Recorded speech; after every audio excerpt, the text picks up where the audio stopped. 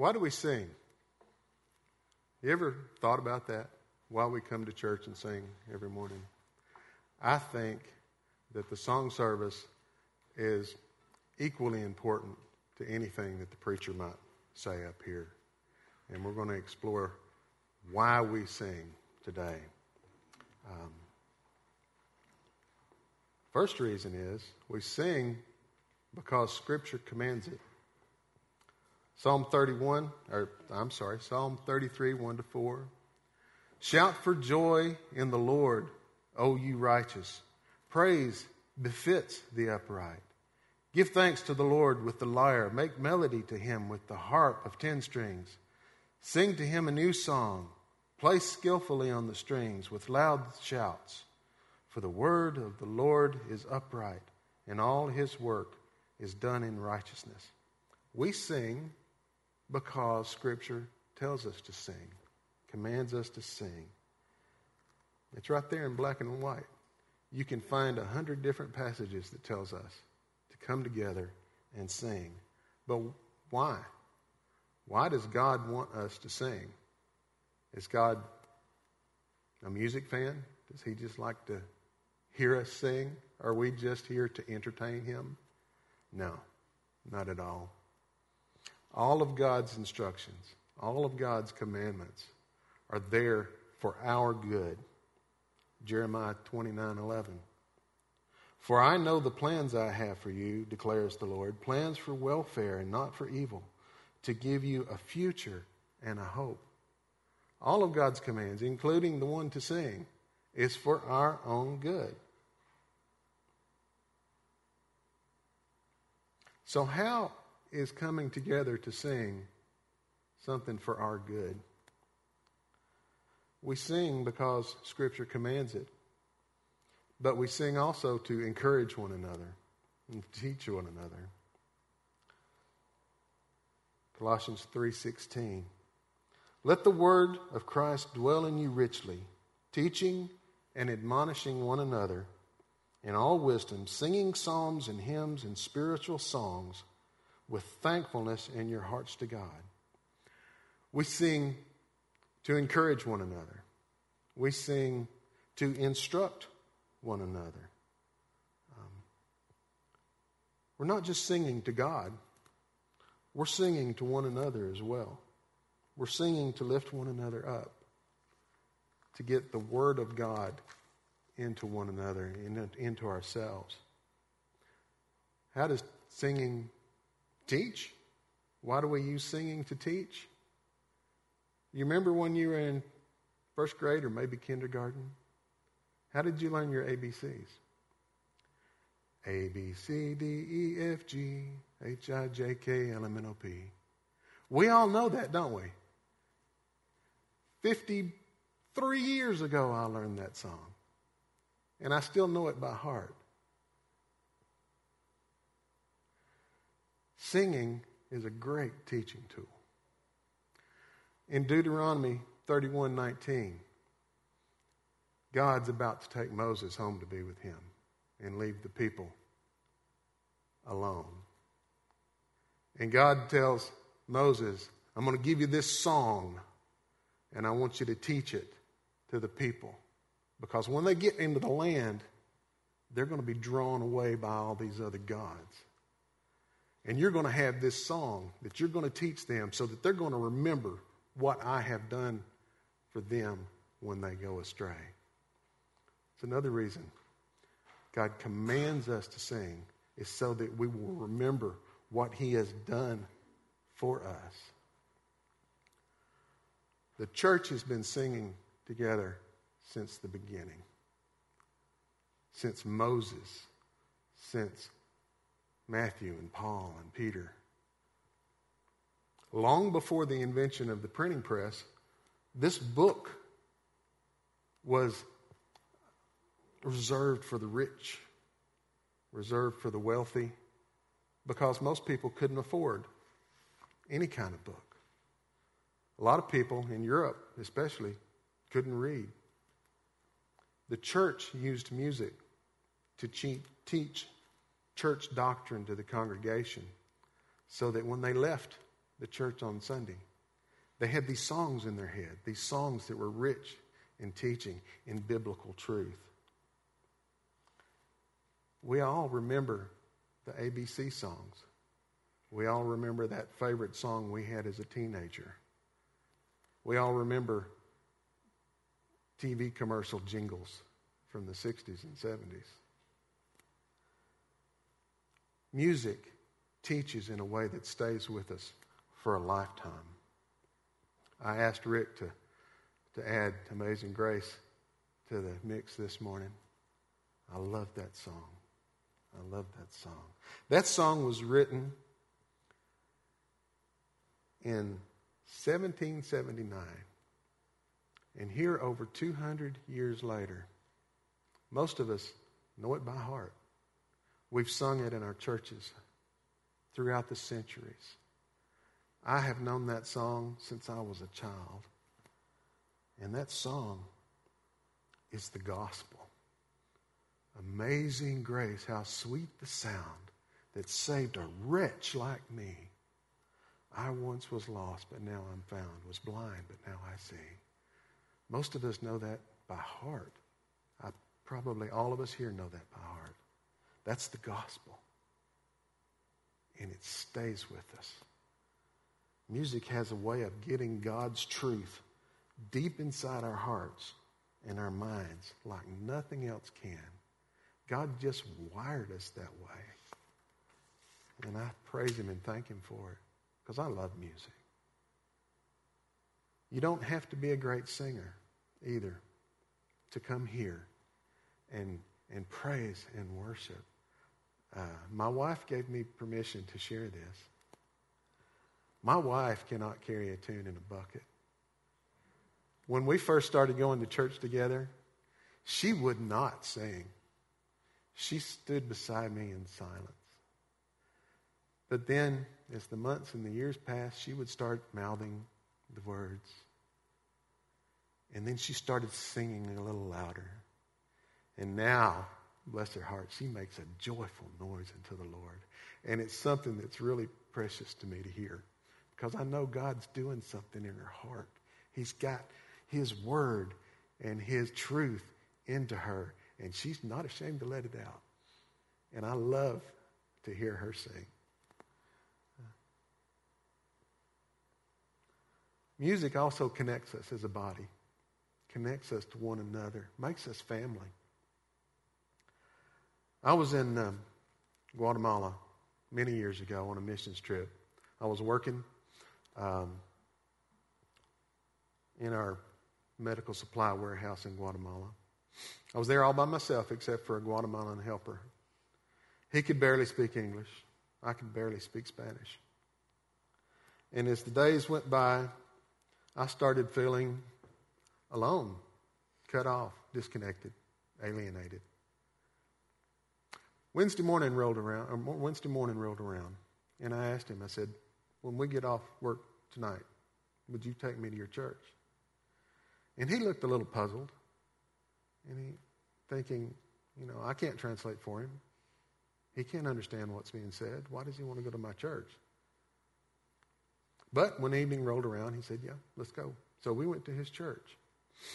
And I didn't know what to expect. But we sat down near the back, and the music started. And I thought, wait a minute. I recognize this music. I know this song. And I just started to belt out this song in English. People looked at me like, is this guy speaking in tongues? And then we realized we were all singing the same song. They were singing in Spanish. I was singing in English. And I thought, this must be what heaven sounds like. I was no longer disconnected, alienated, alone. I was with my church family, and we were having church. Revelations 7, 9, and 10 says, after this I looked, and behold, a great multitude that no one could number, from every nation, from all tribes and peoples and languages, standing before the throne and before the Lamb, clothed in white robes with palm branches in their hands, and crying out with a loud voice, "Salvation belongs to our God who sits on the throne and to the Lamb." That was what I felt like in that little Guatemalan church. It was precious. We had church. We come here to participate in the worship of our God. We could stay home. We could watch church on TV. There's lots of great churches that broadcast and live on TV. We can search the internet. We could find the best sacred music in the world. We could find the best Bible teachers from anywhere around the country. But that would not be church. That would not be the fellowship of the saints. We need to come together. We need to witness to one another with our presence and with our songs and with our praise. That's what makes us church. That's what makes us family. Coming here and lifting up our voices together and not just attending church, but participating in church. That's what church is. We sing because Scripture commands it. We sing to encourage one another. And we sing to testify. Psalm 66:16. "Come and hear, all you who fear God, and I will tell what He has done for my soul." When we sing, we're telling one another and we're telling God what He has done for us. Years ago, there was a little campground up in Anderson County, and the owners of the campground was trying to get a motorcycle rally started. And I went. And there was drinking. There were drugs. There was vulgarity.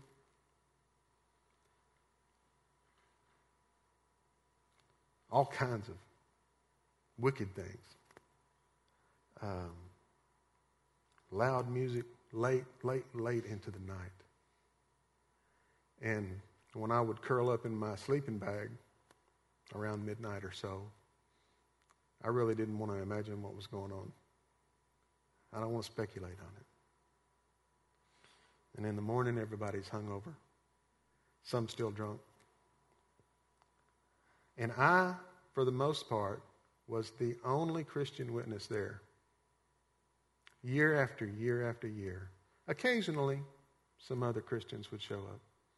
But most rallies, I was the only Christian witness there.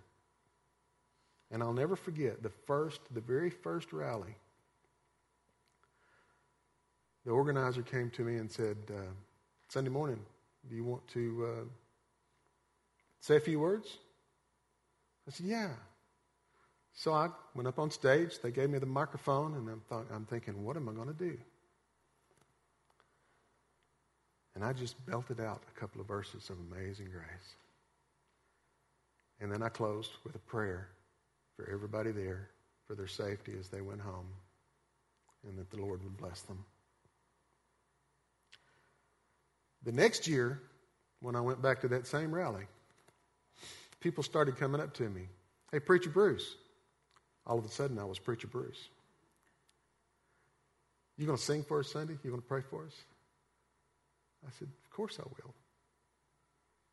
A year had passed, and they remembered a couple of verses of Amazing Grace and a prayer that Preacher Bruce had said for them, and they wanted more. So Sunday morning, I did the same thing. A bunch of half-drunk, hungover bikers listening to me pray for them and sing Amazing Grace. And that rally went on for a few years, and the owner was struggling to make a profit. And finally it just wasn't financially feasible for him to carry on. So he had to shut it down. I never preached a sermon. I never prayed the sinner's prayer with anybody. I never heard anybody's confession of faith. But I gave them the gospel in that simple message that John Newton wrote over 200 years ago. And I prayed for them. Did it have any kind of effect? I think it did. Because at the last rally, after the rally had closed down, this was going to be the last one. Nobody was coming back next year. They said, "We want you to have this." And they gave me this trophy. 2011, Gray Wolf Campground, Preacher Bruce, for faithful service. They had this made especially for me. It's the only trophy I ever took back from Gray Wolf Campground, although I went for years and entered contests and entered my bike in the bike show.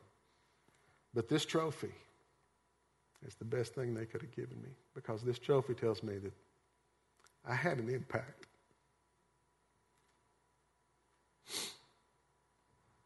I never saw anybody come to saving faith. But, as Paul wrote in 1 Corinthians, I planted, Apollos watered, but God gave the increase. And I'm just praying that there's an Apollos out there watering those seeds that I planted.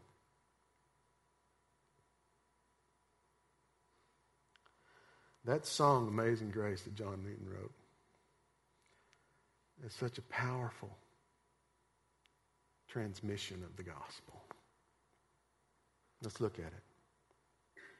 Amazing grace, how sweet the sound that saved a wretch like me. I once was lost, but now I'm found, was blind, but now I see. That's my testimony. That's your testimony. That was John Newton's testimony. That's every Christian's testimony. God, by His grace, comes to us and finds us and opens our eyes. That's the good news. That's the gospel. 'Twas grace that taught my heart to fear, and grace my fears relieved. How precious did that grace appear the hour I first believed. The grace of God coming to us, opening our eyes, teaching us to fear God, and then relieving that fear. That's the good news. That's the gospel. Through many dangers, toils, and snares I have already come. 'Tis grace hath brought me safe thus far, and grace will lead me home. God has brought us all through many trials and pitfalls in our lives. I don't think any of us could stand up and say, I've never struggled. I've never been in any kind of danger or fear. God's grace has been with us every step of the way. Even before we knew Him, His grace was reaching out to us. That's the gospel. That is the good news. The Lord has promised good to me. His word my hope secures. He will my shield and portion be as long as life endures. As long as we walk this earth, He will be with us. He will be our portion, our supply. He will provide for us. He will be our shield, our protector. That's the good news. That's the gospel. Yea, when this flesh and heart shall fail and mortal life shall cease, I shall possess within the veil a life of joy and peace. We need not fear death even. Yea, though I walk through the valley of the shadow of death, I will fear no evil, for Thou art with me. That is the good news. That is the gospel. The earth shall soon dissolve like snow, the sun forbear to shine, but God who called me here below will be forever mine. God called me to be with Him forever. That's the good news. That's the gospel. When we've been there 10,000 years, bright shining as the sun, we've no less days to sing God's praise than when we first begun. That's the good news. That's the gospel. And that's why we sing these songs. That's why these songs are so important. That's why the song service is just as important as the preaching service. We sing to encourage one another. We sing to teach one another. We sing to get the gospel into our hearts and into our mind. And we sing so that we can take that gospel out into the highways and the byways to the people who need it so desperately. So come, Psalm 95. Oh, come, let us sing unto the Lord.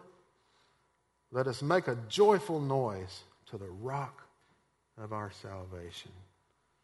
Father God, Lord Jesus, Holy Spirit, we thank you so much for the gift of music. And we pray, Lord, that you will inhabit our praises and that we will be faithful witnesses of your grace and your truth. Amen.